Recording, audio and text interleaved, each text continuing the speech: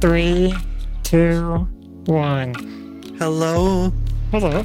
it is Tony I'm looking for. I can see it in your face. I wish that I could fly to space. Would you go to space? No, Really? I was thinking about this recently.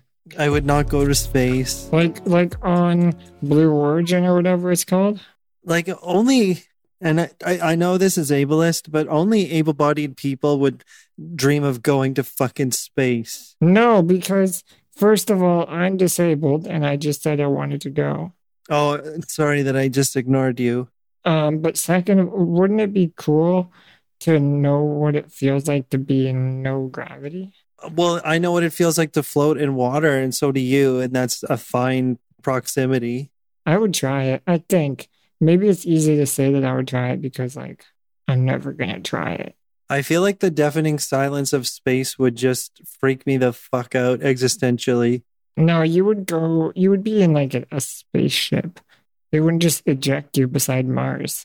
I just picture myself being like George Clooney, just floating in orbit of some rock, and Sandra Bullock is huffing and puffing beside me. Oh, so you're in a movie. Yeah, and that's the only thing really keeping me invested in this whole thing, Sandra Bullock in Gravity, because, she's great in that film. What would your role in the movie be? I don't know. I don't want to go to space. I do want to go to the planet Solaris and not colonize it, just hang out in its orbit and ask it what's going on and how life is. How would you get there if you didn't go to space? Fuck off, Tony. Okay, fine. I guess there's a couple things I could do in space. Happy? All I ever wanted was to convince you that you wanted to go to space. But seriously, can I finish my joke? Oh, I honestly thought you were being serious. No, I said only able-bodied people would fucking have daydreams of going to space. Because they're like, oh, well, we climbed stairs and we went up mountains and we went spelunking and that didn't kill us. So let's go float around in a fucking unaccommodating vacuum. Is that how you picture able-bodied people talking? Totally antithetical to life or whatever. I'm just gonna get myself out of bed today. Yeah. Tomorrow I'm gonna wake up at the top of a bunk bed because I'm able-bodied and I won't fall when I sit up over the side of it. I'm gonna put my own pants on. Yeah, I like the idea of climbing a small ladder first thing in the fucking morning because I don't even have to think when I move my big toe. So there's no resentment coming from you. No, not at all. I love those people. They're so rational. Those people. Yeah. And they don't take anything for granted ever. Mm-hmm. Mm-hmm. What is your space? As a disabled person? Because you're I only go to space because I've already been to the top of Mount Kilimanjaro. But what is your space? What is a thing that I do that is irrational, but I need to do it because you've already... Wait, first of all, what is your Mount Everest? Something you've already done that nobody thought was humanly possible for you as a wheelie. Oh, I at the peak of my cardio regimen, I could walk about 3 kilometers in my walker. Damn. That was so pretty what's awesome. Space for you then? Oh, space for me. 4 kilometers? Yeah, 4 kilometers. Or maybe I could bike a 5-mile race alongside one of my coworkers. I have a coworker who's like on an actual bike. Like a recumbent bike. Yeah, I'd strap my feet in. I'd pedal away for 9,000 years because that's how long it would take. What if you went to spin class? No, I'm not going to spin class. I can't use I can't use a normal stationary bike. It needs to have straps.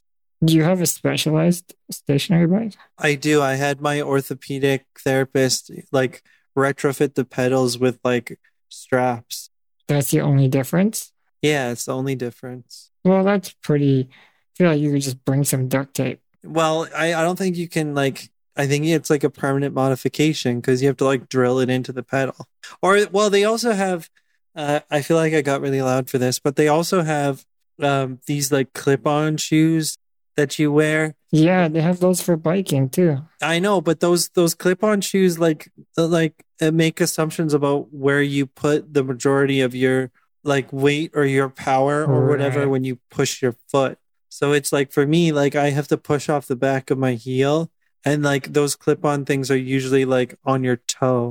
And then so if I'm like pedaling from my toe, it like hurts my ankles because I have like paper ankles that are like very brittle and shitty. You know what I'm saying? Pankles? Yeah, pankles. Pankles, yeah, yeah. They're just like, Mr. Glass from the Unbreakable universe. Yeah. Samuel L. Jackson. That's basically my ankles. Yeah. I actually once was consulting on a project for a client who wanted to use a stationary bike, but they wore AFOs. So their ankles were like fixed in place. Yeah. And it's remarkable how much ankle movement you need on a bike. Yeah, you need like full ankle range, basically. Yeah. So there's probably a solution to this that makes total sense. It's just that there aren't any like, very savvy cerebral palsy bike engineers out there like manufacturing these fucking things. There's probably not a great market, but like, I mean, if all you need is Velcro. I'm a good market, am I not? Yeah, that's true. If you can commit to buying every bike on the assembly line. Yeah, right? Yeah. Sure. I do it in order to say that I like went to space, like my equivalent space. So your equivalent space, just to recap, is just you going on a recumbent bike. For 5 miles. For 5 miles? Yeah, biking alongside Grodd. You remember my friend Grodd? Yeah. His actual name is Jeff. Yeah. Yeah. I'd love to bike with Jeff. That's cool. I'm sure you could make that happen. You could just do like a VR situation at the very least. Oh, VR. Oh, VR. Tony. What's that supposed to mean? That's not real. It's virtually real. Virtually. Can I tell you a story about Grodd? Can we stop calling him by Grodd and just call him Jeff? Yeah, sorry. It's just that's the first name. That's my term of endearment for him. Okay, Grodd. That's actually his gamer tag that he uses on Rocket League. I'm totally just like digging a ditch of nerdiness right now. Mm-hmm. But anyway. Is this a story that he wants everyone to know? I would think that he would. Yeah, this is nothing truly compromising. I'm not going to talk about his biking manscaping regiment or like. Shout out to Grodd. I haven't chatted with him in a while. I know. I miss Grodd. Yeah, me too. Yeah. So anyway, this is a coworker friend of mine. He's like 6'7", like super, super duper tall. And he's like the gentlest and friendliest of human beings. Like he's one of those people where you only have to be in his aura for like 10 seconds to realize that he like is ornately kind. And for whatever reason, it's not cheesy. Like it's the kind of vibe that you, that is nice to be around. Well, it's genuine, right? It's not forced. Yeah. And, he's always ready to laugh and very friendly and approachable. And in like workplace scenarios, when you're talking shop, you're mutually trying to solve a problem, and he happens to be the smartest person in the room for the particular problem that you're trying to solve. There is little to no arrogance ever in how he carries himself, which is kind of a rare quality to have in a person like in the tech sector. I just really like him for a variety of reasons, but also I love joking around with him. And he, like when we first met, he used to tiptoe around disability a lot. And so I would do things to kind of deliberately like nudge him outside of his comfort zone. And maybe that's not necessarily all that fair. I'd make jokes about my chair or, all the requisite like self-deprecating jokes we always make in order to diffuse the situation. Why would that be unfair? Well, I know that we're trying to get to a point where we work past like using these social strategies. I don't know. Like, I don't think there's anything wrong with sort of showing people that it's okay to laugh. Yeah, I agree. Like, that's the same. Like, even if you're not disabled, someone makes a self-deprecating joke about whatever thing, their height, their structure, their hair, whatever. Yeah. I don't think it's a social faux pas as long as you can be empathetic when you're making a joke.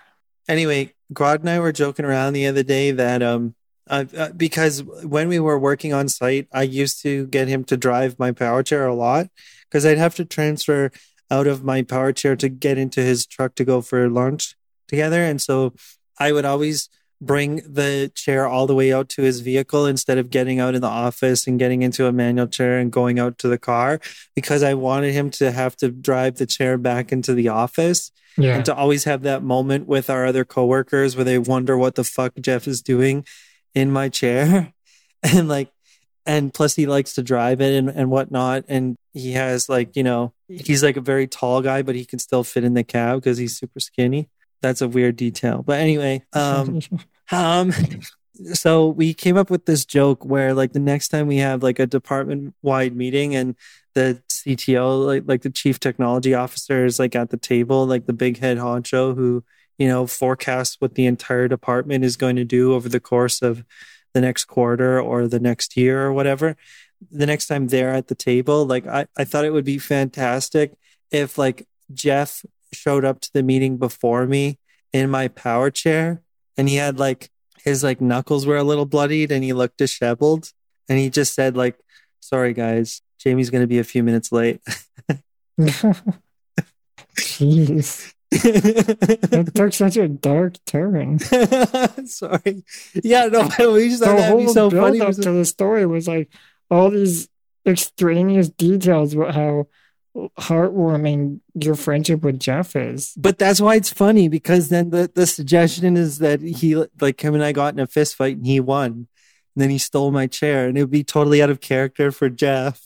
It would be funny if that's the prize for beating you up is you get your chair. Yeah, and I get demoted or something. He just puts you on one of those, those scooter boards you get in gym class. Yeah. Tony, do you think I have to work on removing extraneous details from my stories? Yes.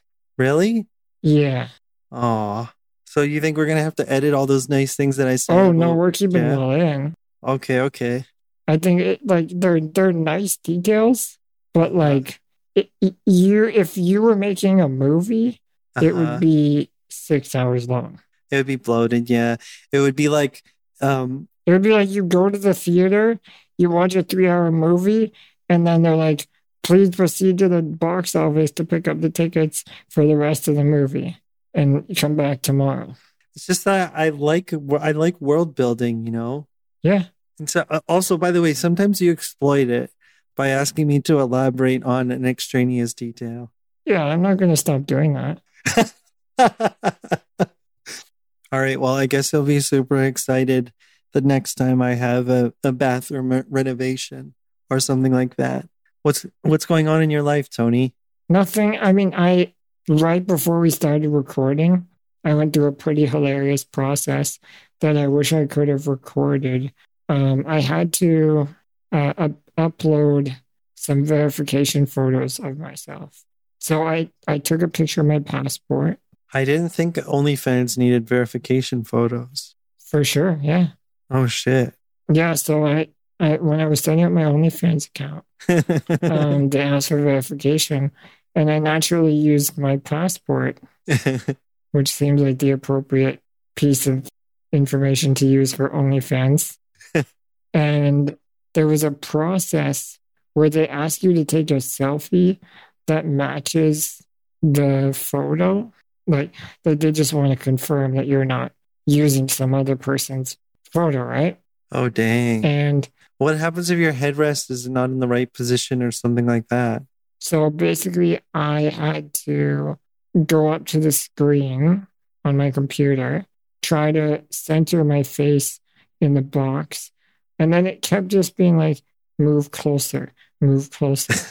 And I was as close as humanly possible to my webcam.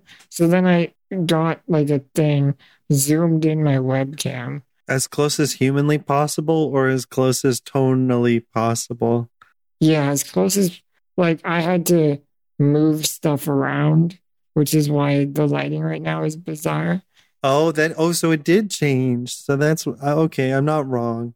Yeah, well, the lighting didn't change, but the position that I am in front of the camera changed.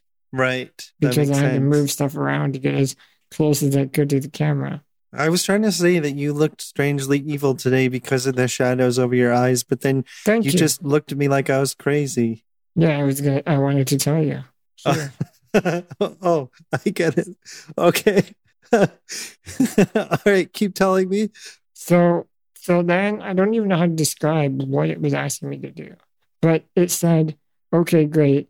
You've now positioned your face in the box that we wanted in. Mm-hmm. Now move your head in a circle. Oh, what an asshole. Yeah. Imagine if it was a human being like behind the counter being like, okay, now move it a bit more. Yeah. Yeah, no, it's not working. Move it again. I had to go through this process 6 times because it kept being like, we couldn't verify your identity. Please try again. Oh my God. Eventually, I just faked it. Like when it was like, tilt your head back, I just tilted my chair. Oh, geez. And then it was like, turn your head to the left. And I just turned my chair. But it would have been pretty fun for you to see. That just sounds like the perfect inaccessible user experience for you. Did I ever tell you about getting my passport photo? No. Oh, it's a great story. Jesus, it really shouldn't be adventurous at all, but go ahead.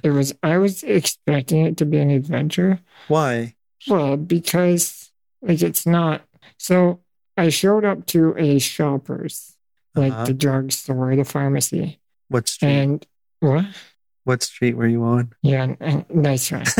I go in and I'm in front of this white, the passport photo thing. And they're like, they grab the camera and they're just like, yeah, I don't think it's going to work. Do you mind trying it at Staples? They probably are better equipped at Staples to handle this. To handle what, you? Yeah, me. Wait, don't tell me you just went to Staples. What was I going to do? Fight with them? Yeah. Run over their toes. Tell them to fuck off. And everyone's just waiting in line to get their prescriptions or whatever. No. I went to Staples. Excuse me, if they're an accessible venue on a busy street in Ottawa, you would assume that they would deal with some elderly people in wheelchairs from time to time. You're saying elderly? No, but I'm saying they probably haven't had many disabled people because, we're not that many, but they should have had somebody in a wheelchair at some point. Yeah, I'm sure they did. But I didn't want to deal with what is the male version of Karen? I didn't want to be that. What is the male version of Karen? Yeah. Good question. Chad? No, Chad is when you're a bro. Yeah, Chad is the incel dude. A male version of Karen. I don't know. There is one, but I'm not thinking of it. Is there a Ken? Ken is like a himbo. Himbo? Yeah. Oh, maybe himbo. What's a himbo? Was it a douchebag early 20-something with 2 brain cells? What's a himbo? It's the word bimbo? Yeah, himbo. There you go. Karen and bimbo are not the same thing. No, they're not. A Karen is Anyway, we've derailed. So I go to Staples. I'm mad that you went to Staples. I'm like, can you just put my face on the photocopier? I get there, they're like, yeah, no problem. We can help you. Why is Staples more inclusive? They're so inclusive that they're like, actually, you're not allowed to have your headrest in the photo. Suck my dick. And I was like, wait, first of all, when is anyone going to see me without my headrest? Yeah. If I'm getting pulled over at the border and they look at my picture and they're like, what is this thing behind your head? So would you say, if you're going to take away my headrest, then you have to fucking hold my head up, baby? That's exactly what I said. I was like, okay, that's fine, but someone's going to have to hold my head. And they're like, okay, yeah, but we can't have our hand in the picture either. What the fuck? What do you think Staples ended up doing? Conceding and letting you use your headrest. Of course not. No, wait, hold on. They didn't ask you to back up your chair such that it was against the wall and then you just rested your head against the wall? No, I was up against the white backdrop that they use. Did they use like a stack of like 11 by 17 paper in some inventive way? The guy, the himbo, gets on the horn and he's like, we're going to need help at the passport office. Can someone please bring Bristol board? Please bring some white Bristol board. No. So they went to the Bristol board aisle, grabbed a sheet of white Bristol board, took my headrest off. There's a guy behind me holding my head up like a puppet. This is not okay. None of this is okay. And then they shove the Bristol board in around the back of my head and then hold my head up to take the picture. Then they take the picture, they give it to me, and they're like, yeah, this didn't turn out very well. I'm not sure if the government's going to accept it. And I was like, well, I'm not going through that whole process again. So I was like, just give me the photo and I'll send a letter with my photo. So how is what they did not assault of some kind? Good Lord. I think, the thing, it doesn't make sense to me because people wear like, you're never going to see me without my headrest. It, like that whole story feels like a Mr. Bean skit that you just didn't consent to. Let me show you the end result. Oh no, knowing this story is just devastating. Wait, so there was Bristol board behind your head and then somebody like held their arm out for your head to lean against? How did they hold your head and hold the Bristol board? The Bristol board was like, they're wearing it like a glove. They had like wrapped the Bristol board around their hand. Good Lord. And they were holding my head up with, by the way, this whole time, I'm laughing so hard because it's so funny to me. Please tell me you were with friends when this happened. You weren't alone. No, I went alone because I was in a rush. I needed to get it done. I needed the passport for something. Tony, can I come with you next time you have to get your IDs replaced? Actually, I did. A friend ended up like randomly seeing me there, and they just kind of sat back and watched. But they acted like they didn't know me because they didn't want to like be roped into helping. They just wanted to like be a spectator. That happened to me one time when I flew to Ottawa from the airport in Thunder Bay. The thing is, I didn't blame the person. His name was Gab Harpel from high school, and I saw him in the airplane, and they had like tethered me to that Hannibal Lecter aisle wheelchair apparatus, and like basically they have two pieces of bungee cord like strapped across your body, and you just sit in this thing helplessly, and then they tilt you back and push you down the aisle, and then when they find your seat, they dump you into the seat and they ask you how you're feeling and ask you if you want peanuts, and then they fuck off. And Gab saw me in the middle of being transferred like a criminal, and so he was laughing, and I laughed too because fuck, it's fucking ridiculous, and I'm so glad that other people witness it and think the same, even if their response is to laugh. No, it's definitely like one of those things where I always want to be like, I would rather just sit there and watch this happen. It must look absurd, but also like, it's funny that at no point were they just like, you know what, I think we can just leave the headrest on. Yeah, or like because they were all just executing their bureaucratic mandate to take the picture in a particular way. And there's probably some kind of fine print that grants an exception to people who literally cannot move their fucking head, but they just didn't know. So they're just like, we have to go through whatever tedious process to, you know, make sure that you oblige with the rules. Part of me was fine with it because I knew that it would end up being a hilarious memory. Yeah. The passport photo done. Yeah. And it would be way more entertaining than just some banal story about, and then I went and took my passport photo at Staples. But that's a product of experience, right? Because you've been through other situations where, you know, some due process has required you to go through something absolutely ridiculous because they haven't figured out how to accommodate you. And so you're just like, oh, this will be funny because it's similar to another time when this happened. Exactly. Yeah, you know you're going to be at the mercy of whoever. And like, if I had gone to Shoppers that day and it was another person working there, maybe they would have been like, yeah, we can handle this. But it was just the person who was working there happened to be like, just not experienced enough, not comfortable with the idea of going through the steps necessary to get it done. Yeah. It's like some hungover 21-year-old kid in 2012 listening to Dane Cook on their iPod, and you come in and they're like, fuck, I don't want to deal with the disabled guy right now. I'll just tell him to go to fucking Staples. So I did, and here's the picture. Oh my God. Oh, wow. See the Bristol board? You look like the subject of an American Justice episode.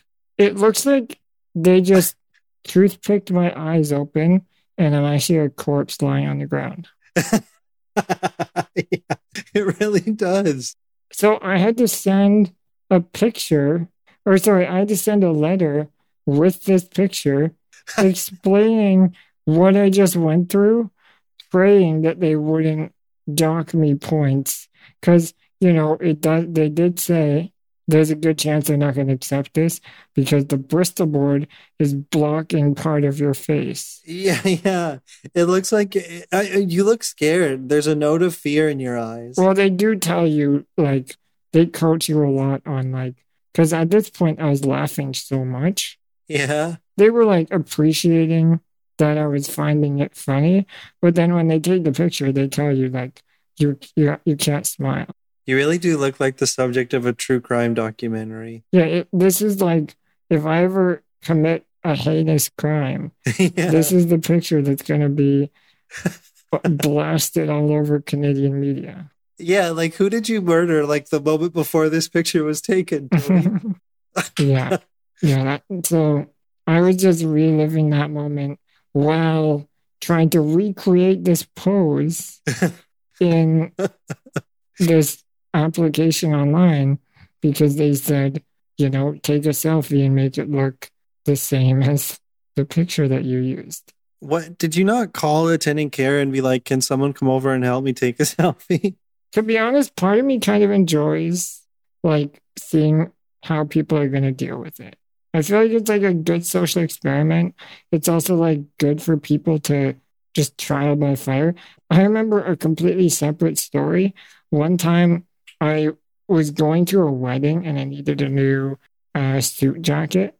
So, obviously I could have brought a friend to help me try on suit jackets. Oh, you went by yourself? But I decided to go to a tailor on my own and just be like, I'm going to need some help. Tony, that's downright mischievous. Well, I was also like, because think about it, it's not, I get what you're saying. It does seem mischievous, but also...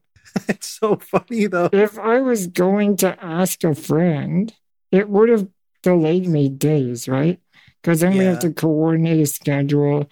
We have to coordinate a time to go. We have to go there together. And it's just like a whole ordeal. I was actually already at the mall because I went to the mall to get my hair cut. And I was like, I should just hop in and see if I can get a suit jacket real quick. So you found like the head manager of, I don't know, Le Chateau or something, and you, like, the guy actually helped you get fitted for a suit jacket? I went in and I'm just like, hey, I'm looking for a suit jacket. And at first they're like, yeah, no problem. What size are you? And I'm like, not sure. And they're like, okay. And then you laughed? No, I didn't want to, because I don't want to make it seem like I'm making a fool of them. It's just like, I want to garner some empathy because I do need their help and I'm not as mischievous as it seems. I do need a suit jacket and I don't have help right now. Right. Okay. Before you continue, can I suggest an idea? Bring someone? No. Like, I was just thinking this would be a fun premise for a YouTube channel where we go and attempt to receive above average customer care from people in service jobs. Oh, I've thought about this 100%.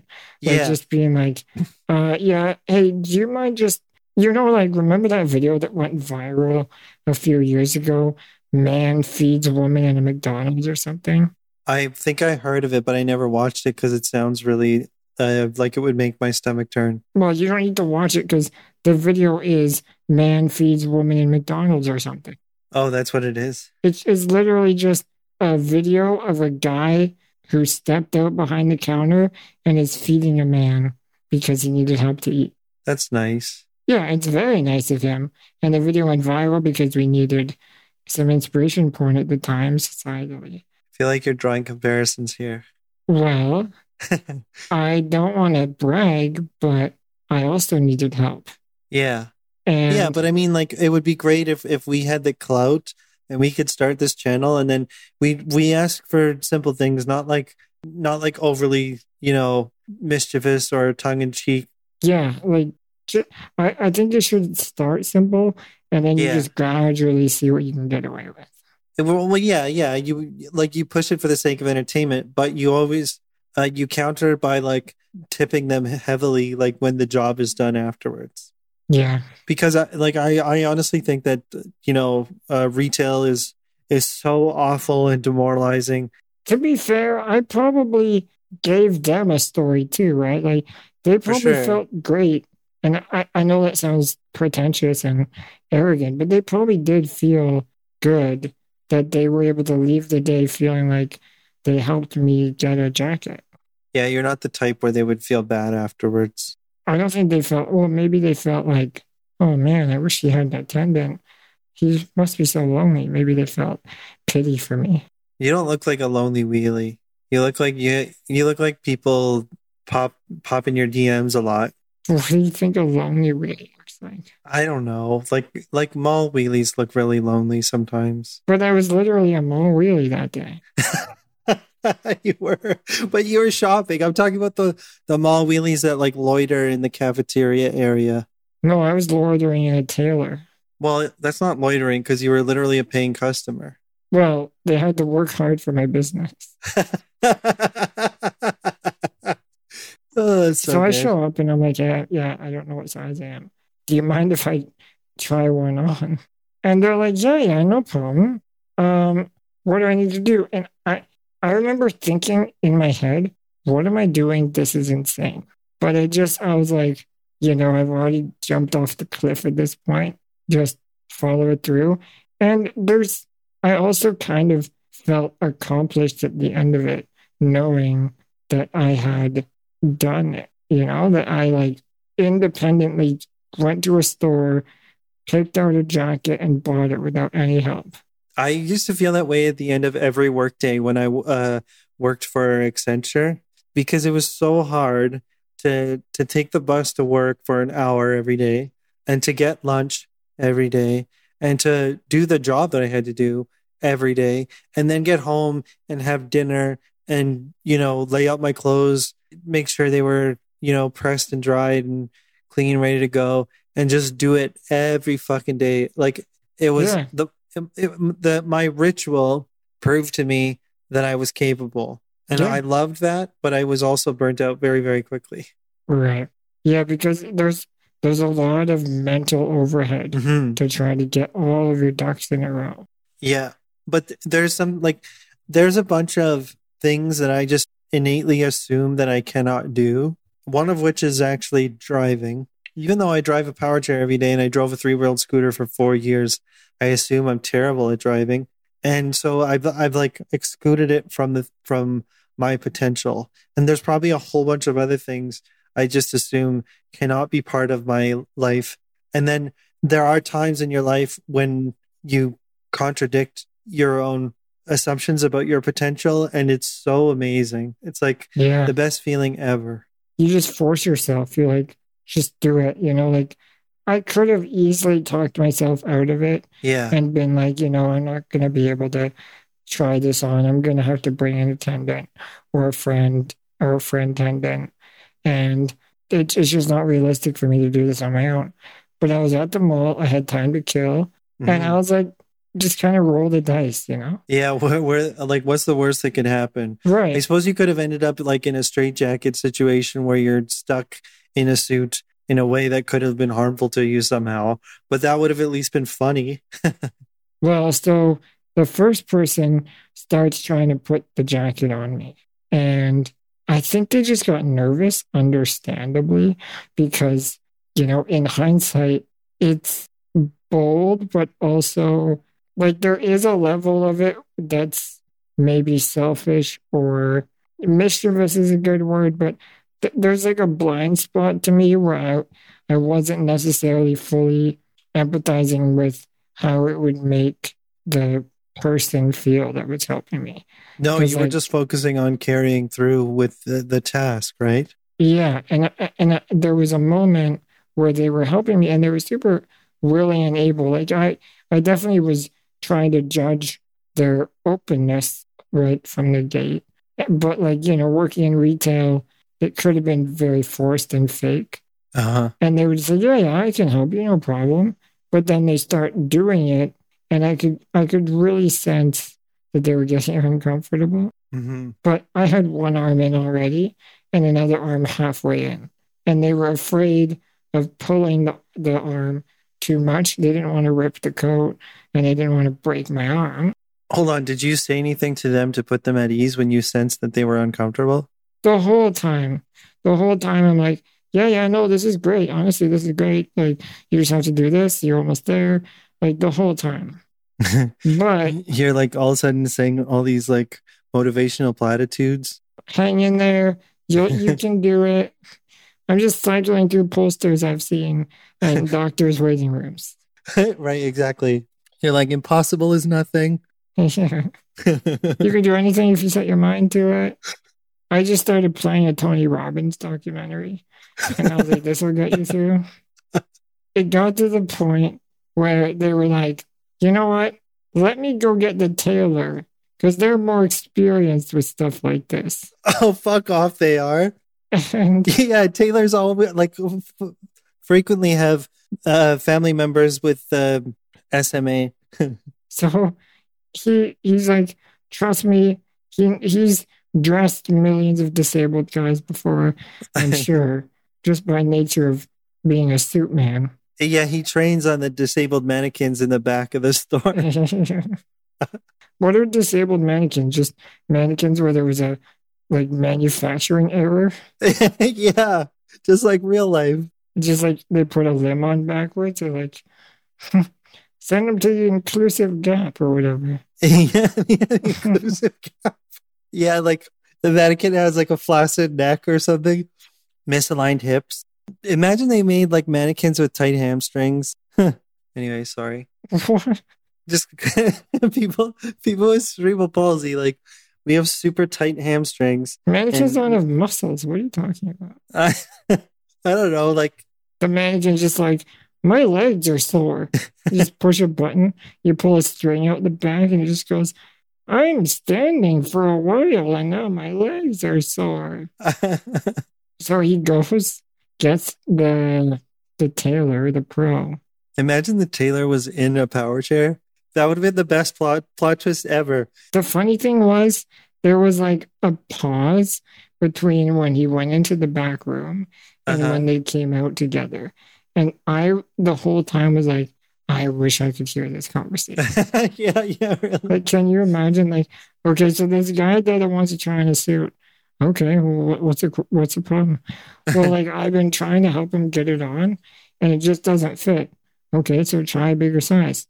Well, no, it's like he's in a wheelchair, and I'm trying to like help him get it on.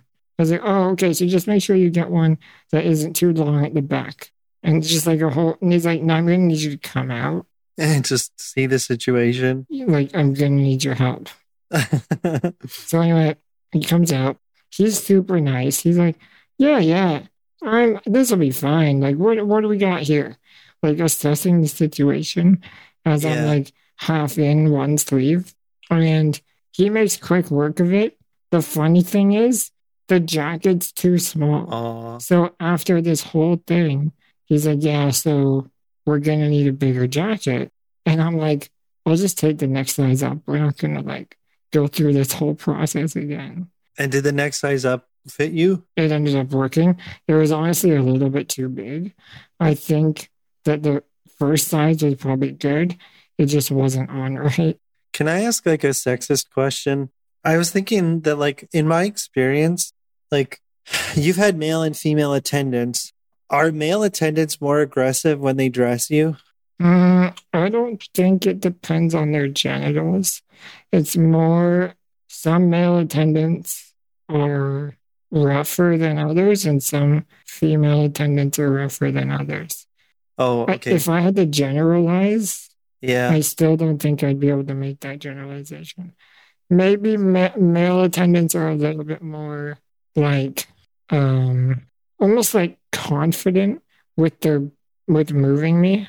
Yeah. Like, especially repositioning me. Yeah. I never really have issues with male attendants having a hard time moving me around. Because they're just like, I'm going to put you here now. And then they'll boom. Yeah. I mean, I'm not very heavy as it is. So even a lot of female attendants don't have issues with it. But I also have more female attendants than male attendants anyway. So it's not like an equal sample size. The only reason I asked the question very, very, very anecdotally is because whenever my dad puts on my socks, it feels like he's going to fucking break my ankles. And I always tell him this. Yeah. I'm like, Dad, don't squeeze my feet. They're not regular feet. He's like, what are you talking about, Joe? That was nothing. And then he like puts them back on the foot pedals. They man up, Mr. Joe. And then he goes and builds something in the backyard. A staircase for you. Yeah. Take the stairs, Joe. You don't need the ramp. I don't know. Like, yeah, maybe. It depends on the task. It's hard to say because 90% of my attendants are women. I was just thinking, like, because I thought maybe if you had a woman like Taylor, then they would have been gentler when trying to get your arms into the jacket. But again, this whole conversation is purely based on nothing, and I'm just trying to spice things up. There is something, it is a little bit selfish because part of me is like, this will be good for them. And like, I need to get this done, so I should do it. Yeah. But there is definitely a bit of a blind spot where I'm not fully appreciating the discomfort that it might be putting them in. But that discomfort is no one's fault. It's just a collective inexperience. Well, it's my fault for not just bringing an attendant. Like, I don't have to put them through that. You really shouldn't have to bring an attendant. You know, if there's no risk of killing you by putting a coat on you. Yeah, like I don't bring an attendant when I'm going to get groceries. I'll just ask someone at customer service to help me pick out the things I need. I come with a list and I know what I need and I'm organized, and then they just help me pack everything up. And I never feel guilty about that because that feels like their job to me. Again, maybe I'm being selfish or entitled. I don't think anyone would call you selfish for this Blazer story. Yeah, maybe like a little entitled. I don't know. It's hard to say. And plus, people are perfectly capable of voicing their discomfort. Yeah, I mean, they could have been like, I don't think that I feel comfortable doing this. That's what that douchebag at fucking Shoppers Drug Mart said to you. And by the way, that's true. Shoppers Drug Mart is a fucking pharmacy, meaning they for certain get people who have mobility issues in there on a daily fucking basis. So that guy really was just hungover and didn't want to deal with you. It could have been a bunch of factors like... Oh, Tony, don't empathize. It was a shitty thing to do. It ended up being great for me. Staples is a better choice. It was the funnier choice. I can't believe you can literally see paper like in your fucking photo. Like they wanted to sneak a fucking Staples ad into your fucking... It's branded. It's like got watermarks all over it. Yeah. It says Dunder Mifflin or They something. immediately added like, will help disabled people with their passport photos.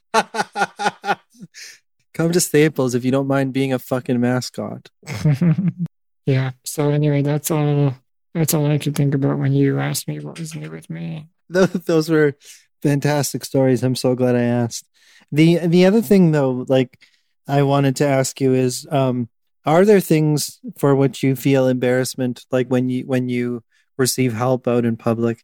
Because you said that you typically are not embarrassed. You're actually quite excited to see where it goes. And I wonder if there's anything where you feel as though you're towing the line or something. I feel like those are two different questions. Embarrassment and towing the line. So like I feel embarrassed quite often, but I just power through. Give me an example. Like I was embarrassed at getting my passport photos taken. I was embarrassed getting a suit jacket on at the tailor. But it's kind of just like one side of me is like, ooh, this is embarrassing. You're so disabled.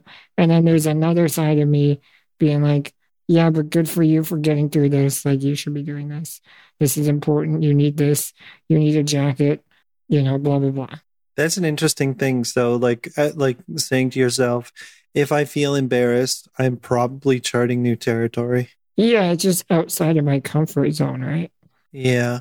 And so I'm very conscious about forcing myself into like uncomfortable situations because I feel like that's like the best way to grow, right? Yeah, the best way to grow is to get your ID photo taken at Staples.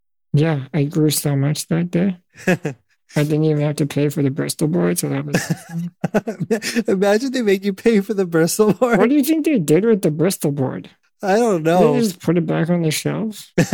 They put it in like a discount pile. The discount pile. I'm still thinking about the embarrassment part, like asking strangers to adjust my hand or put my head back up on the headrest. I remember one time my shoe fell off and I had to ask a stranger to put my shoe back on. And the person I asked didn't speak English, but they were also the only person that stopped because I kept being like, hey, excuse me, can I get some help, blah, blah, blah. And everyone would just, you can tell they could hear me, but they were just like, don't look. Or they thought me saying, excuse me, was like, oh, he wants me to get out of the way. Right. And then eventually one guy saw me needing help and he came up to help me and he didn't speak English, but I was like, I'll take the help. So how did you mime what you needed? I mean, I looked at my shoe on the ground and he kind of pieced it together.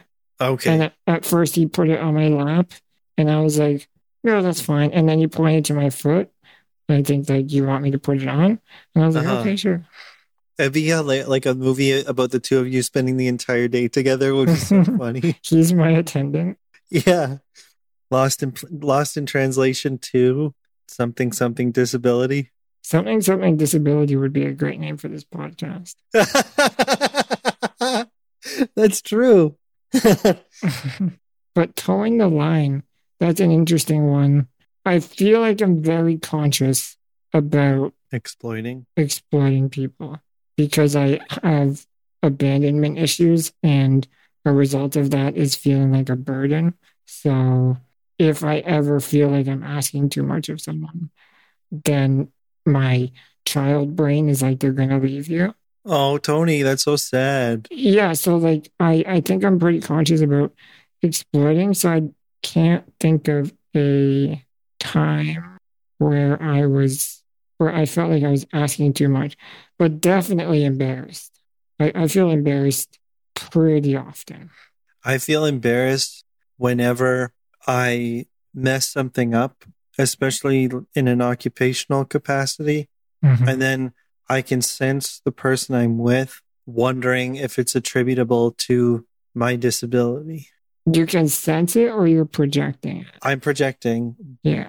But it feels very much like that's what they're attributing it to. Right. I used to feel like that all the time when I was younger and like doing internships, mm-hmm. because I was working with people who were type A, like young pseudo professionals who needed everything done a certain way and were very, very competitive. And they didn't know what to do with me because they didn't know how to align my competency with theirs. Right. So I could feel them judging me. And it took months to get to a point where interactions between us didn't feel belabored by their assumptions. And we could just be people and have open, casual conversations and talk confidently in, workplace vernacular about whatever we were trying to accomplish. Yeah. And that was really hard for me. But I'm so glad I went through it in that environment rather than like in my first career job. tell me if you feel the same way, but I feel most connected with someone once I'm able to connect with them on a level past my disability. And I know that's not like a profound thing to say. No, but that's so key. Like you connect on the basis of mutual interest or like something you're working on with them together where you feel like they do see you and they appreciate you for something other than disability. Right. And then everything disability is like fair game. Even if they're talking about your disability, like they're making a joke about your disability or something, I still feel more connected in those moments. And I think it's because they're then connecting with my sense of humor. And like, that's just the fodder.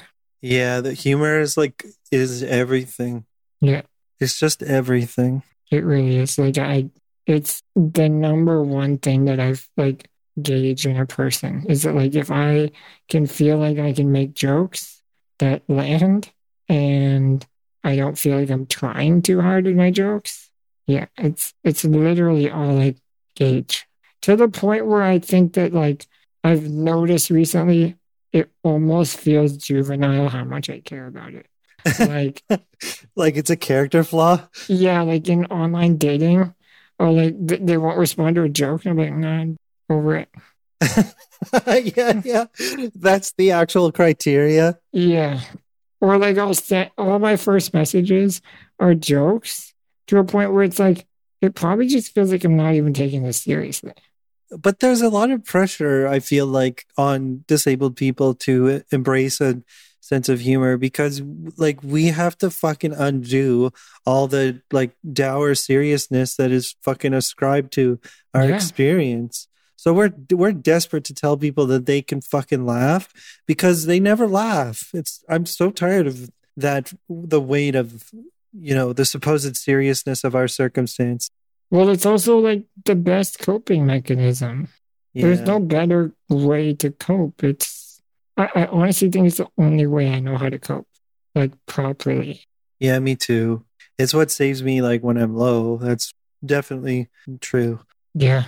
Did this movie that we watched save you? The movie that we watched was called Best Summer Ever. And I think I raised the subject of embarrassment because this movie is a musical and it heavily cribs off of Grease and High School Musical. And it has a very, very corny, sunny plot and premise. So I wanted to ask you, did the opening musical number of this movie make you feel a few waves of embarrassment? And if so, why? Embarrassment? Because that's what, I'm sorry, I'm projecting, because that's what I felt in the first 3 or 4 minutes. And then enjoying this movie was the process of undoing that initial impression. Why were you embarrassed? What were you embarrassed about? I don't know. I have a significant character flaw where I don't expect to see a lot of wheelies, especially like in a upbeat performative capacity, like on screen. And so when I do, I start feeling slightly embarrassed for everyone involved because I know how mortified I would be if there was a camera on me and I was expected to perform in a genre and a medium that is traditionally meant for a mobile person. Like musicals, when I think of a musical, I think of highly physical performers like Grace Kelly or fucking, I don't know, apparently Hugh Jackman. So I don't think like, a wheelie would be a good fit for that. And I think, oh, they must be so embarrassed. And then I die for a little bit, for like a moment or two. And then I just have to get over myself.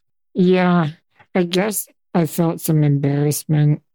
I feel like there's another word that I don't have to describe it, but I would say on some level it is empathy, but it's also ableism. It's like a wave of like, ableism for a little bit. You know what I mean? It's definitely ableism for sure. Like it's the same feeling I felt the first time pulling up to the table of wheelies at Carlton. Exactly. Where I was just like, you're like holding a mirror to yourself. Yeah. And all of your insecurities are just right there for you to stare at. Yeah. And it's this other thing of like, Okay, so we should give some additional context. Yeah. This movie was made by a group of directors, I think, or creators. I can't remember what. Do you remember what it's called? The collective is called. It's like something farm, but they're the same people who made Peanut Butter Falcon. Basically, like it's a group of disabled actors and performers making a movie together. So the majority of the cast of this musical is disabled. And crew. And the crew, yeah, they're all heavily involved in the production. They do have I think, former Broadway performer in one of the lead roles, but she's an able-bodied cheerleader villainess. It's not 100% people with disabilities. It's probably like 60 to 70%. We don't know if the lead male love interest has like an invisible disability or something. Yeah. It doesn't seem like it, but anyway, yeah, he is able-bodied. But anyway, the cast is like 95% either physical or like physical disability or cognitive, I guess. I was feeling a bit judgmental while watching this movie. Yeah, me too. Like at the beginning, I was catching myself playing like Spot the Wheelie. Yep. Remember I was playing the game of I can't believe this movie is happening. Yeah. And I was counting the number of wheelies that were in an individual frame because I was just like so astounded. Yeah. And it felt like for at least the first 30 minutes while we were watching, it was like the average was 3 wheelies per shot. Which is awesome. And everything we've been like talking about for the last 40 or some odd episodes. Yeah. But I did feel guilty that I was doing that because, first of all, like, who am I to decide when someone is disabled? You know what I mean? Like, to try to be like, oh, he's not disabled is a garbage game. It is an ugly feeling to realize that is what you are doing. Yeah. But we should stress, like, I started to enjoy this movie very quickly after a gross first impression. And when I say gross, I mean not that the movie was gross, but that, you know, my having an inability to deal with a lot of wheelies on screen is gross. Yeah. Yeah. And that's like something, hopefully, if this podcast can do anything for us, it is immersion therapy. Yeah. But that's the thing. Like in real life, we are not used to seeing a lot of wheelies in one place unless it is like a group meeting of a local floor hockey team or, you know, I don't know, a Carlton attendant like seminar, you know, something disability related. And this is a movie in which like the average pedestrian existing in the world is disabled. And you're like, what? This seems like the plot of a Black Mirror episode or Twilight Zone or some David Lynch film where you're just kind of waiting for the dream logic to present itself. Yeah. Like you're waiting for it to become less lucid because it just like doesn't seem real. That fact took me on a bit of a mental roller coaster because at the beginning I was judging the movie or judging myself or feeling embarrassed or shameful. My insecurities were bubbling up. Yep. And then I started to get a little angry again and sort of because I was watching the movie, right? Yep. I don't know. I was just feeling provoked because there were so many disabled people on the screen that I was like, this is impossible. Where are you in the world where there are this many disabled people? It's unheard of. Like it like part of me was like, it's pandering. But then eventually I kind of came full circle and I realized that because they were just infusing it with so many types of people and so many people with disabilities into the roles that it became funny to me because there were then roles like a police officer with CP or something. Yeah. And it's just like, that's an outrageous premise. That's so funny to me. Yeah. Or like a mechanic with CP. And it's just like, obviously, my ableism would tell me to find a different mechanic. But in the context of this movie, it's kind of hilarious that everyone was disabled, because it just like kind of makes me laugh about the possibility and the alternative reality that could exist if disabled people were like the majority.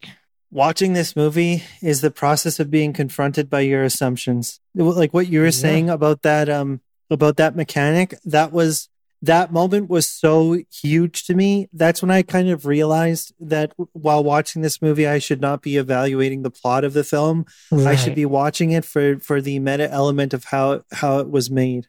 Like the mechanic, like appearing on screen and like having severe cerebral palsy. I saw that and I laughed, but it wasn't like a malicious laugh. It was genuine surprise. I was like, I can't believe they did that. Like it literally seemed to me to be an impossible circumstance. Exactly, which is funny. It is funny. We shouldn't be laughing, but I mean, that's a natural reaction to surprise. I don't know. Should we not be laughing? I don't mean we shouldn't be laughing as in like laughing is insensitive. I just mean that it shouldn't really surprise us. Yeah. But as disabled people, we clearly harbor a bunch of perceived impossibilities about our potential. Yeah. And so when this movie like directly flies in the face of that, we're like, excuse me, movie, what are you doing? And then we can't tell ourselves that it's just like able-bodied creators misinterpreting the situation, because the movie is created by disabled people. So they're clearly making a statement. It really felt like some alternate universe where able-bodied people were the minority. Yeah. And that's a fun concept to explore. It's not only fun, but the movie does it well. And like, sure, the plot is largely, stolen from other musicals, movies in the same genre. Yeah. But what it's doing to challenge our assumptions as disabled people is really smart. And the musical numbers, the production value is high. The lead actress at the helm of the movie is a wonderfully talented singer, and she is an honest to goodness, like great lead for a romantic comedy. Like fantastic. Shout out to Shannon DeVito, because someone I hadn't heard of before this movie. The range of talents, like not only was she a great actor in the movie, she really like led the movie, but also can sing remarkably well. It was like the perfect casting for this movie. Like we've had so many conversations where we're like, yeah, but it's probably really hard to find a really good disabled actor who can also do this and this and this to satisfy all these roles. Yeah. And then I would have said that if they had cast a fake disabled person in this movie, I probably would have defended it, because I would have been like, yeah, but how could you have found a person with a real disability and who can act and who can sing? But they found it in Shannon DeVito. They did, yeah. At points, you were like affronted by her.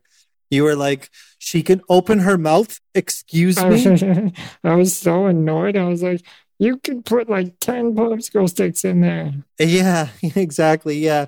You were like, you see how she rests her arm? I used to do that. Oh, yeah. I would love to talk to her just to try to figure out, like, first of all, I don't actually know how old she is, but there were definitely little mannerisms that she had that I have had over the years, from, the way she positions her hands and moves her hands, the way she holds herself up in her chair.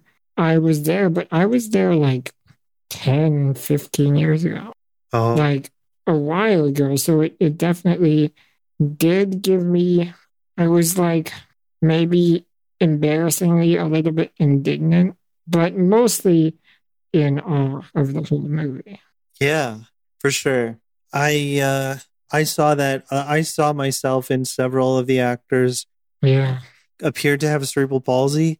Did you have anything similar where you were like, oh, that's exactly how I look, or almost jealous of certain things? Yeah, the male lead has a brother with cerebral palsy. Yeah. And he's given a couple jokes, a couple like decent one-liners and several heart-to-heart conversations with the lead, and just the way that he enunciates and how difficult it sometimes looks to speak, it reminded me of me. And like, you know, the way he rests his arms, and he requires a seatbelt, and I do too, but I ignore it. And like just little things, you know, where it's like these little universalisms about your disabled experience that probably many, many times you've blamed yourself for end up being experienced by another person, like on the other side of the planet with completely different circumstances. And suddenly it's like, oh, I don't have to blame myself for that. It's clearly just part of it. Yeah. Yeah, I have a mixed bag when I see that. Part of me goes through that where you're just like, I feel less alone because there are other people going through the same thing. And so you can find some comfort in that. And then part of me sort of like resents that it's like not my individuality. You know what I mean? Exactly. Like, oh, this isn't a character detail, or this isn't a part of my character. It's a part of my physiology. Like, we've talked about my insecurity of my voice, which isn't like a huge insecurity, but it's prevalent on the podcast because I talk for hours and then listen to myself talking for hours while we edit. Everyone says they love your voice, Tony. That's like number one thing. Like, I listen to it for Tony's sultry fucking voice. And no, but they do, like, I'm being serious to some degree. They do say that a lot, motherfucker. Yeah, okay. Yeah, well. I'll never trust anything you've ever said ever. By the way, you look like Edward Norton. Are you just trying to throw that in there? You're trying to, like, pretend that you haven't called me Steve Buscemi for months? I maintain that he's handsome, for fuck's sake. I do. But you also look like Edward Norton. You look like Michael Cera. I do not. Yep. I don't. You look like Michael Cera. No. My shoulders are broader. Recently, I've started to realize as I meet more people with my disability, it's mine. No one else's. It's mine. I had Fuck it first. You. Yeah. And I meet them and we have very similar voices. Yeah. And so there's some comfort in that for sure, because I'm like, oh, at least I can blame it on something out of my control. Yeah.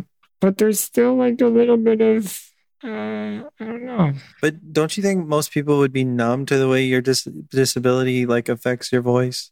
Like, I think it's only something that I think about. Yeah, because it's like one little affectation upon your presentation that really has no impact on how you come across to people. It does. I feel like it does because I'm very quiet, and that really impacts my ability to communicate with people in real life. But you don't, like, I guess you are circumstantially quiet, but in the way you carry yourself, you're not quiet. Like, I don't think of you as a small voice. But I mean, like, if I'm at a party and there's music playing and I'm having a conversation, I'm shouting and someone's like, sorry, I missed that. I know, but you know that, like, when I think quiet person, I think introvert, and you're not an introvert. No, I mean like decibel meter. I know. Yeah. You're quieter than you would be were you not disabled, is what you're saying. Yeah, I mean, I think it's just a product of like a weak diaphragm, and my mouth doesn't open very loud, so there isn't a large hole for air to escape. And because of that, I was honestly a little bit skeptical that Shannon DeVito was doing her own singing. I heard that in your voice. Like, you sounded like me when I talk about Ryan O'Connell. Yeah. Yeah, you really did sound like me. Yeah.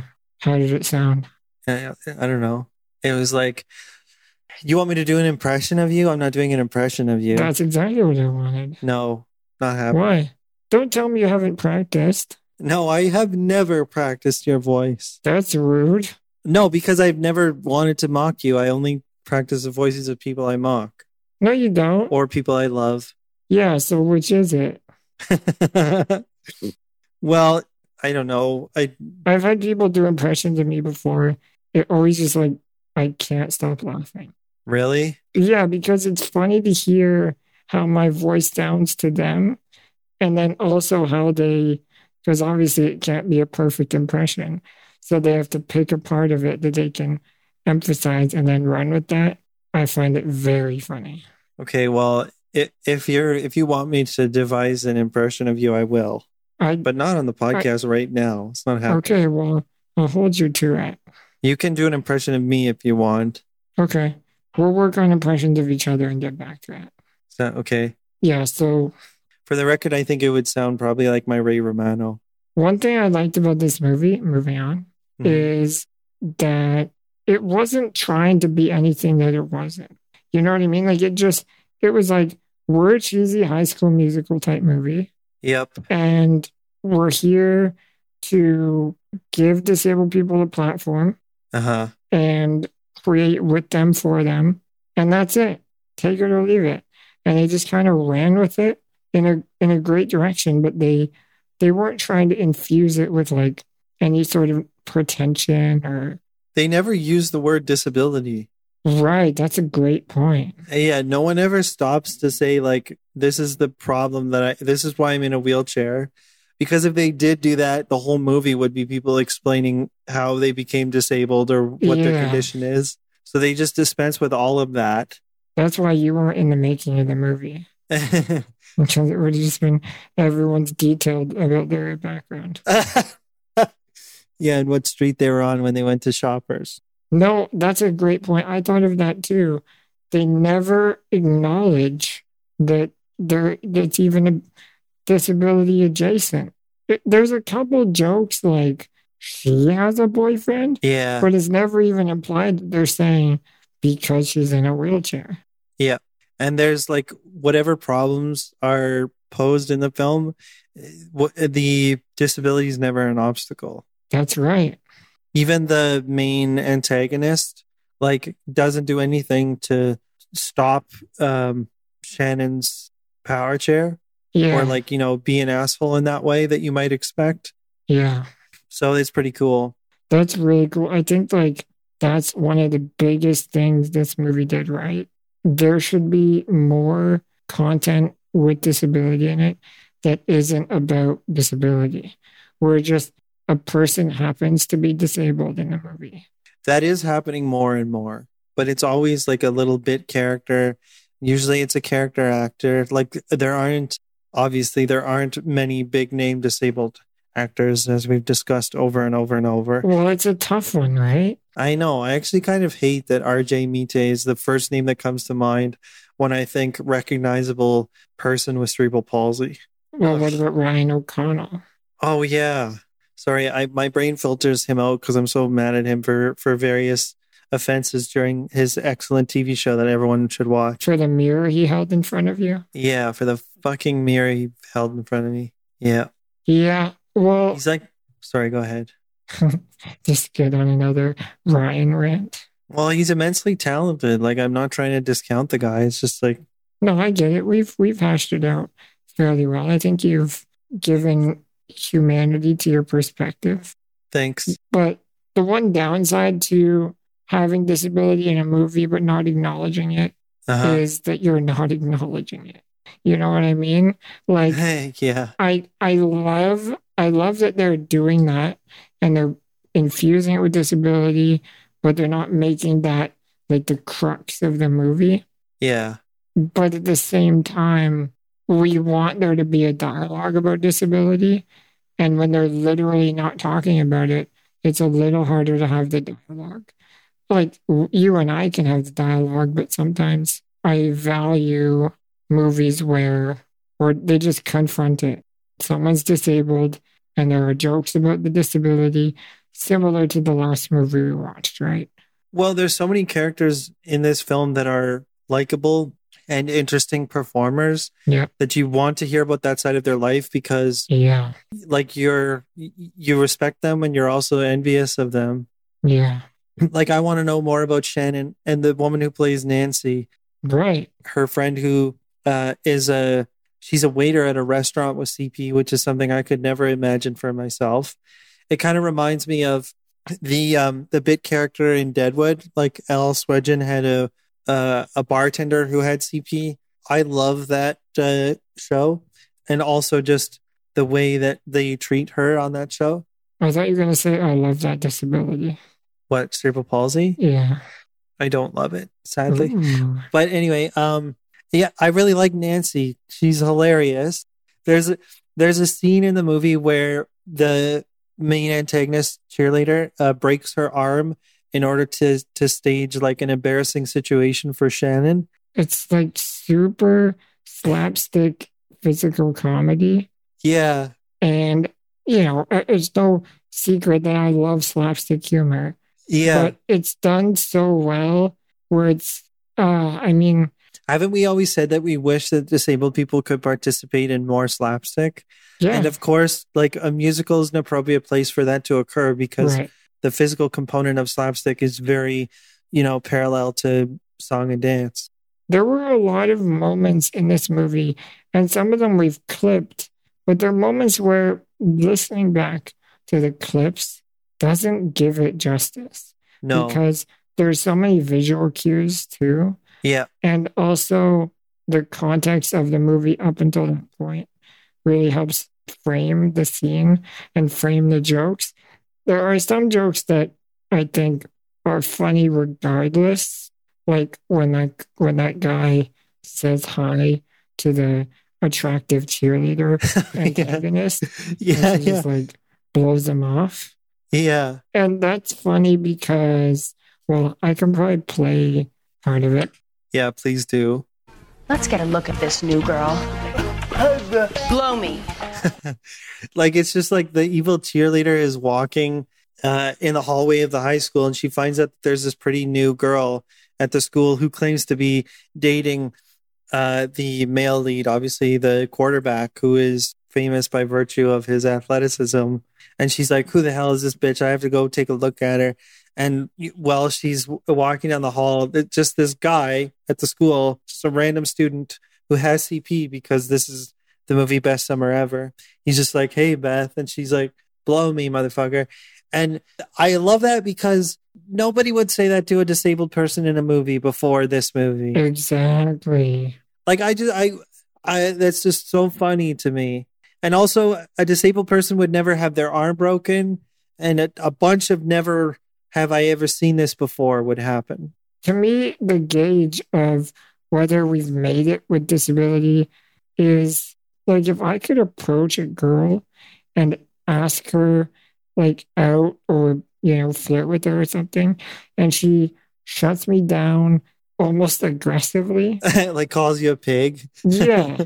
I would feel like we've made it because she's just treating me as a person. But a lot of the times when I'm out in public, my friends will be like, go and talk to her or whatever. And I don't do it, partially because I'm just embarrassed and scared. But part of it is because I'm just anticipating that reaction where someone's like, oh, that's so cute of you to come over here. Yeah, sure, I'll give you my number, no problem. Yeah. And like, that's not the thing I'm looking for. That is like, that's the worst case scenario. Exactly. I'd rather you spit in my face than do that. Seriously. Yeah. This is a pretty, I mean, I guess like an edgy statement, but. You like being spat in the face? No. Part of me has thought that if we ever get to a point where a high profile disabled person is canceled. We've made it? Yeah. And Oh, so that's why you're trying to cancel Ryan. No, I'm not trying to cancel Ryan. No, but I just mean that, like, because you just get the sense that the able-bodied world feels uncomfortable holding us accountable, and in that sense, we'll never be treated like adults. Yeah, and so if you can hold us accountable, then we're on some sort of level playing field to some extent. Right. Disabled people can be assholes, and not only that, but we might be assholes just to provoke you because we're so tired of you assuming that we are, you know, harmless. We have to go through that realization with everyone we get close to. There's always a moment in a close friendship or, you know, acquaintance where sometimes you will be a bit of a difficult jerk with someone because life is life and it's hard and it happens. You're a person. And so when the first time you're a jerk to someone who you're close to, and jerk is quite a broad term. If I wake up on the wrong side of the bed and I'm grumpy and I show a bit of inconsiderate something to someone first thing in the morning and they're surprised because they expect me to always be agreeable. That's what I'm talking about. Something like that. Yeah. And it like we have to go through that with our friends all the fucking time. It's like in my performance review, I swore lightly and my boss was shocked. Meanwhile, my coworkers know me to use, strong language all the time. Yeah.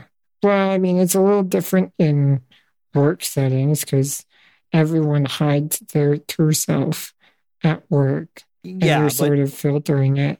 And so when the filter breaks down, I think that's shocking, regardless of your disability. Yeah.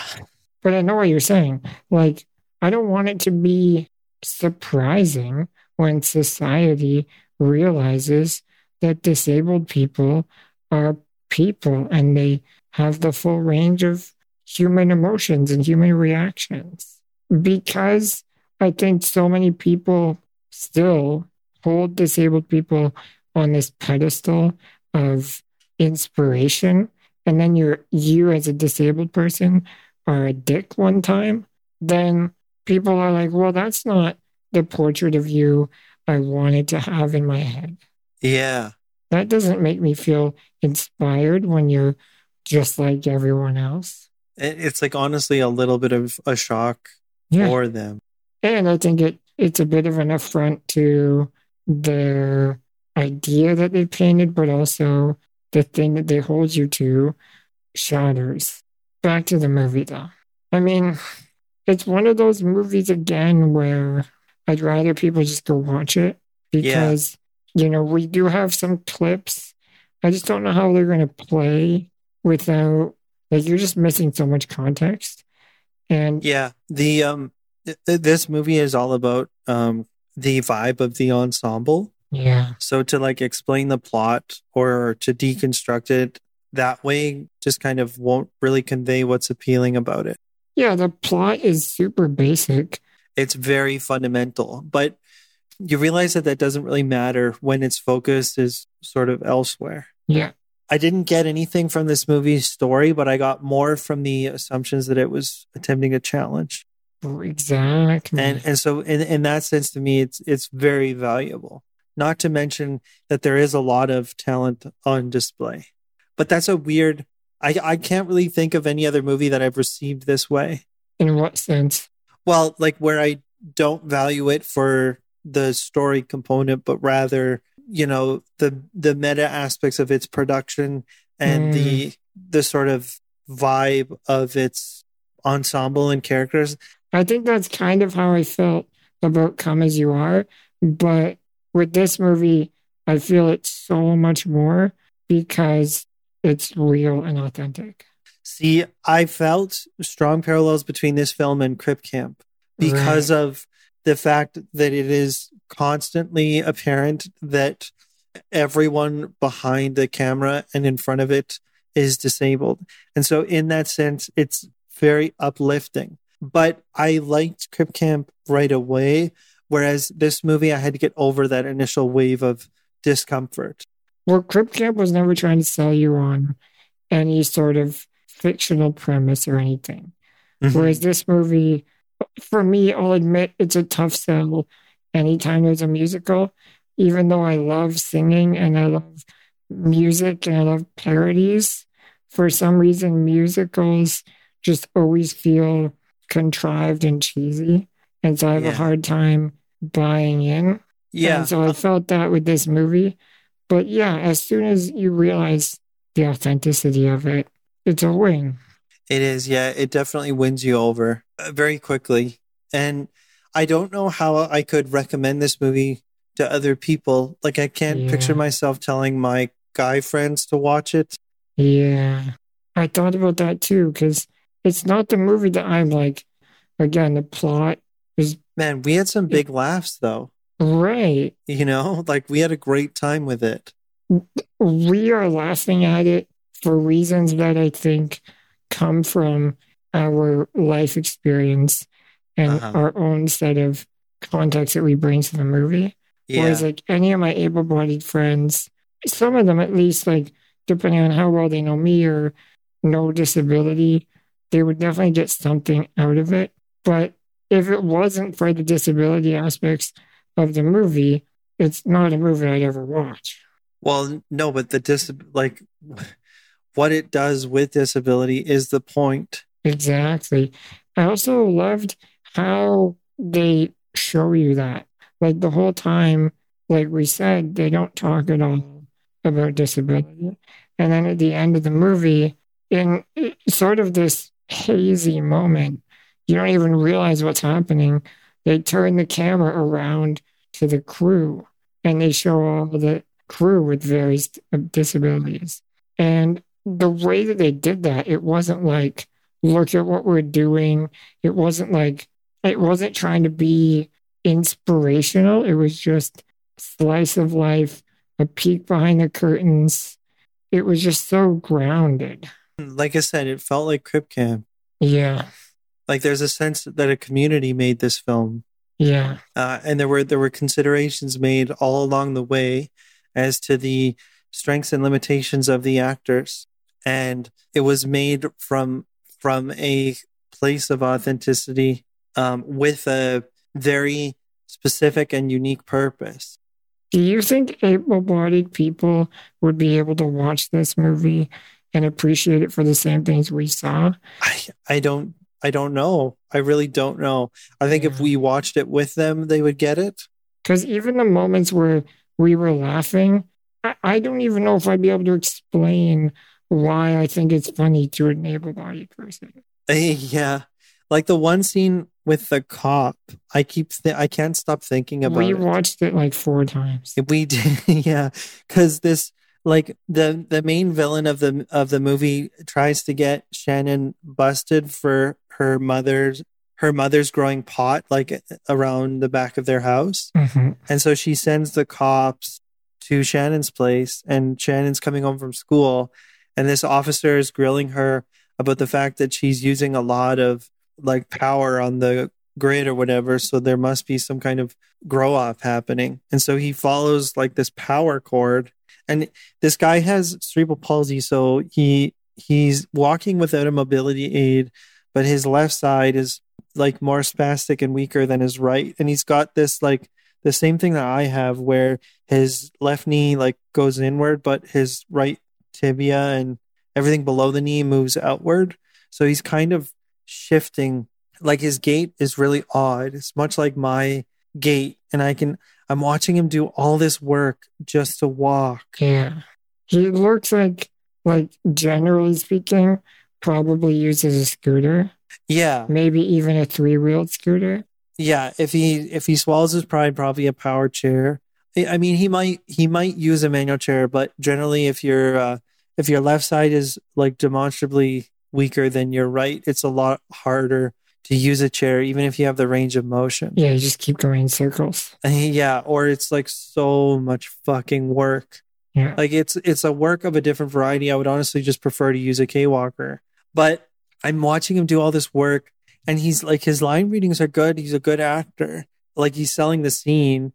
You know, Shannon is uncomfortable. Like she really does look like she's about to lose her home or be evicted or something.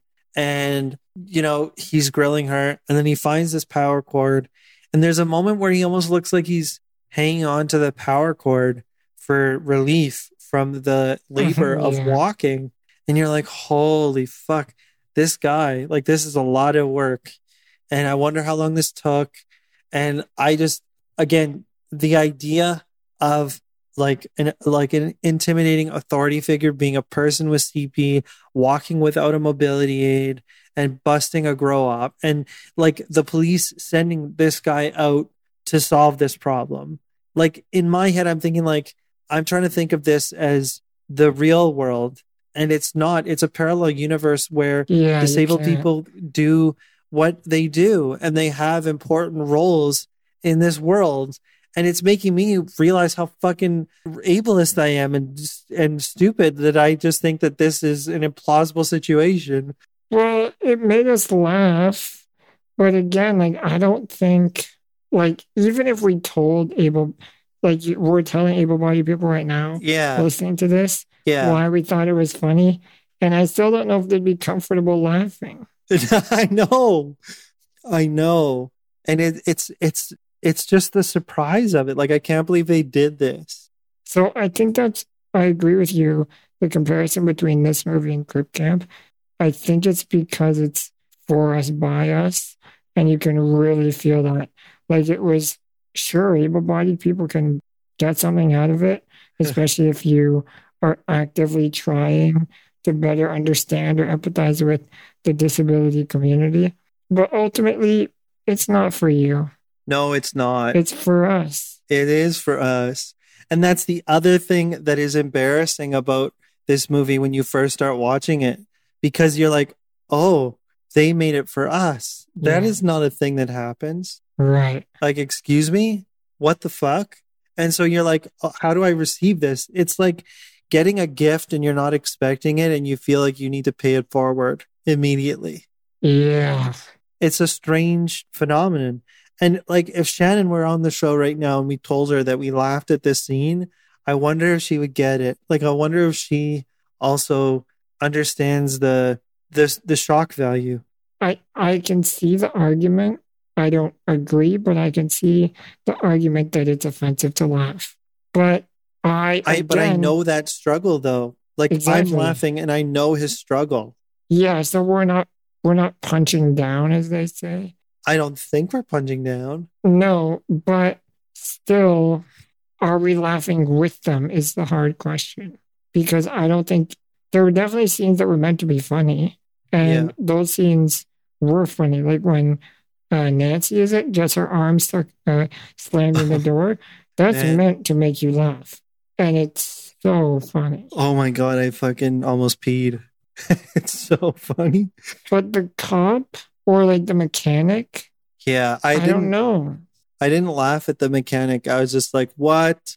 Yeah, that's How true. long did they have him under the car? Right.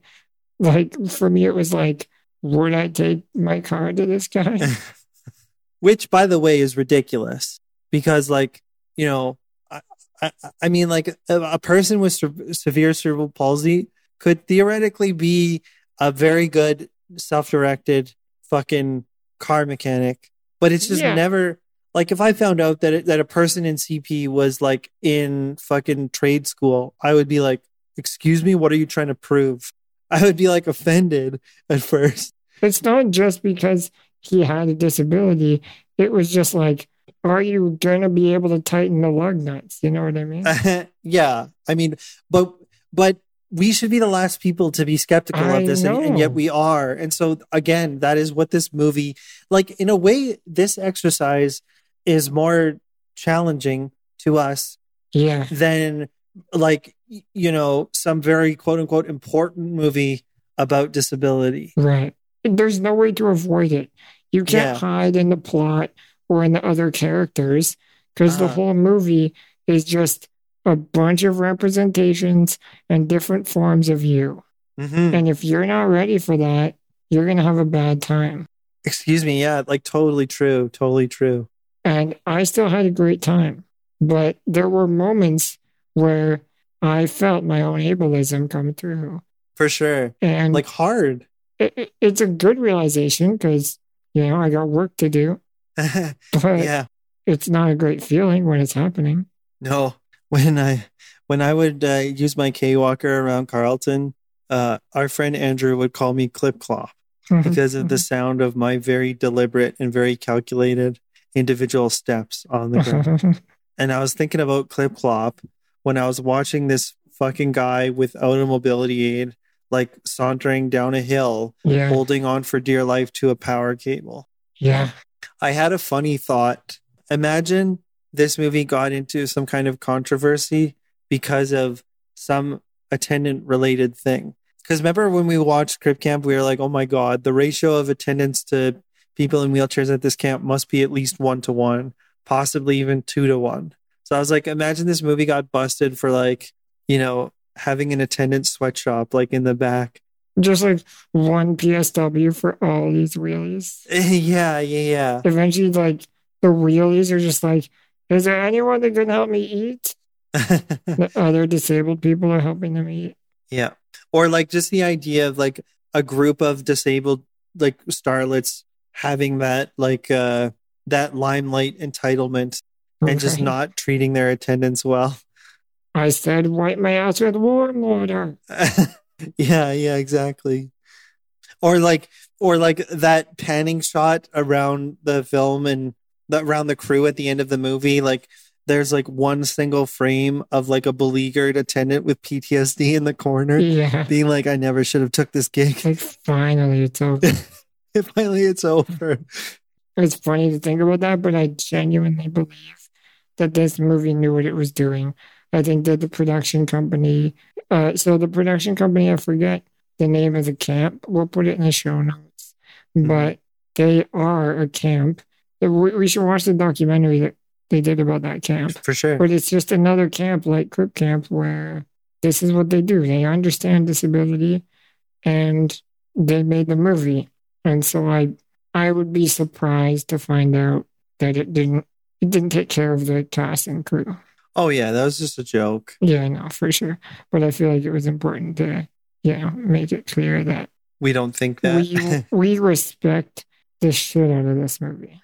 For sure. Yeah, like in terms of just pure respect for the mission that we're on together, it's Crip Camp followed closely by this movie. It would be. It's kind of like, and I was going to say this earlier, and this is super nerdy and stop me if I'm being ridiculous.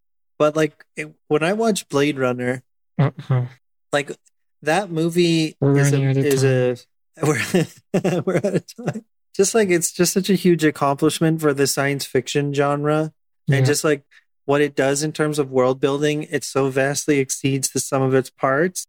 And I feel like this movie does that from a surprising dimension. Like upon first view, it's maybe not that obvious, or if you're not the intended audience, it's not obvious, but it's a huge accomplishment. It's a huge accomplishment. My biggest fear is that it won't resonate with the able-bodied community, but at the end of the day, they've had enough movies made for them. Oh, for sure. They don't need another one. This one's for us. No. And if you can watch this movie and laugh at parts of it, then I think you and I are doing our job of like helping people understand what makes disability funny, what makes it intriguing, what makes it unique. So if you can get even close to what we got out of this movie, then arrogantly I'll say we're doing the right thing.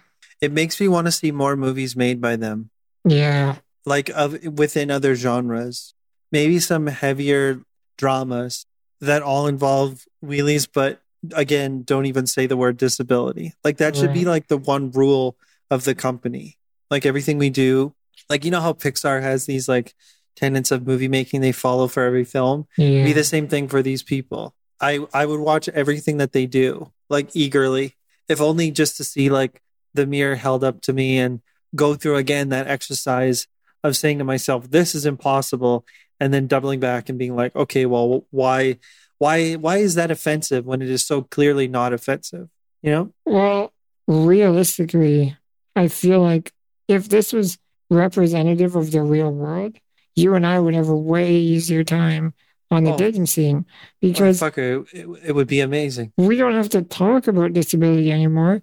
You just go outside and you witness it, and then it becomes naturally normalized to you. Yeah, it'd be funny to like see an able-bodied person in this reality and be like, dude, what happened? We should do like a Truman Show where like we make everyone disabled except one person, and then we just follow them around, looking around, like trying to figure out if they're the only able-bodied person, and then they have to like try to figure out if they're disabled. I'm trying to think of a pun on the Truman Show that's wheelie related. Of course you are. Sorry. Do you have one? I don't. I can't think of it. Yeah, I got nothing. If we think of it, we'll add it to the show notes. Yeah, okay. Should we end it there? That's where it ends, baby. That's where it ends. Bye, everyone. Bye, everyone.